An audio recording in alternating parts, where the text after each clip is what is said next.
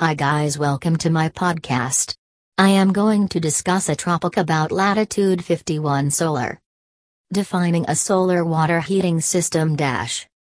Solar water heaters are considered as the right alternative for water heating in residential premises.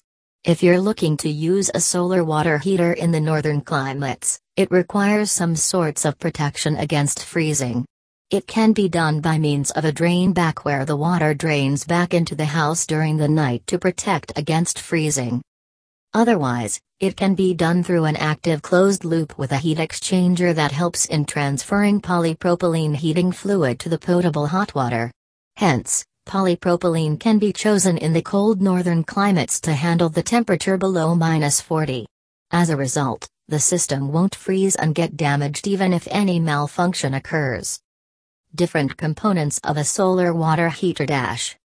A solar water heater has four main components which are discussed below. 1. Solar collector. It helps in capturing solar energy and converting it to heat energy. 2.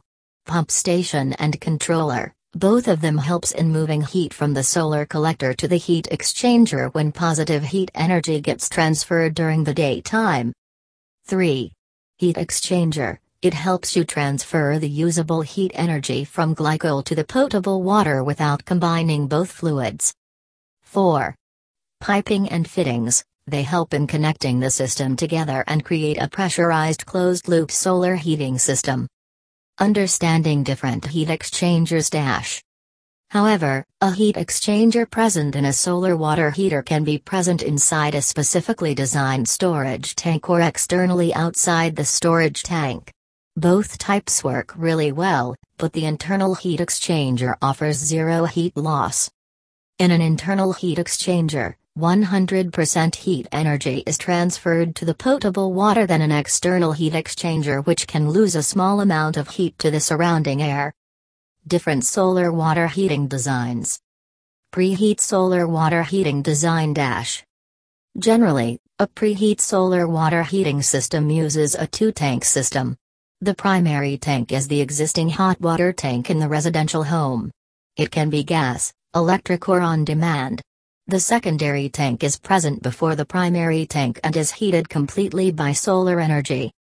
The water from the secondary tank is drawn into the primary tank when the hot water tap opens. In this way, the solar system heats the water before coming into the primary tank.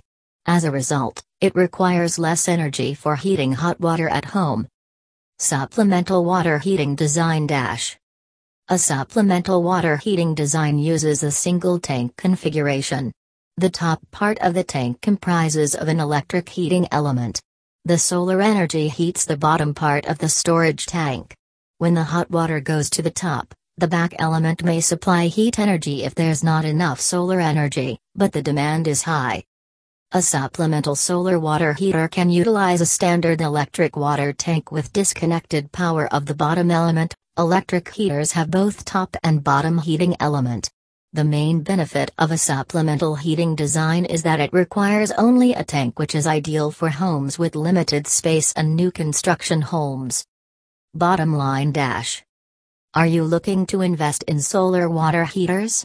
If yes, then you should look no further than Latitude 51 Solar.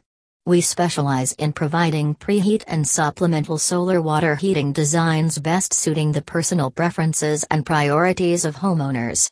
For more information about our solar water heating packages, feel free to contact us today at 1-800-317-9054. Thank you.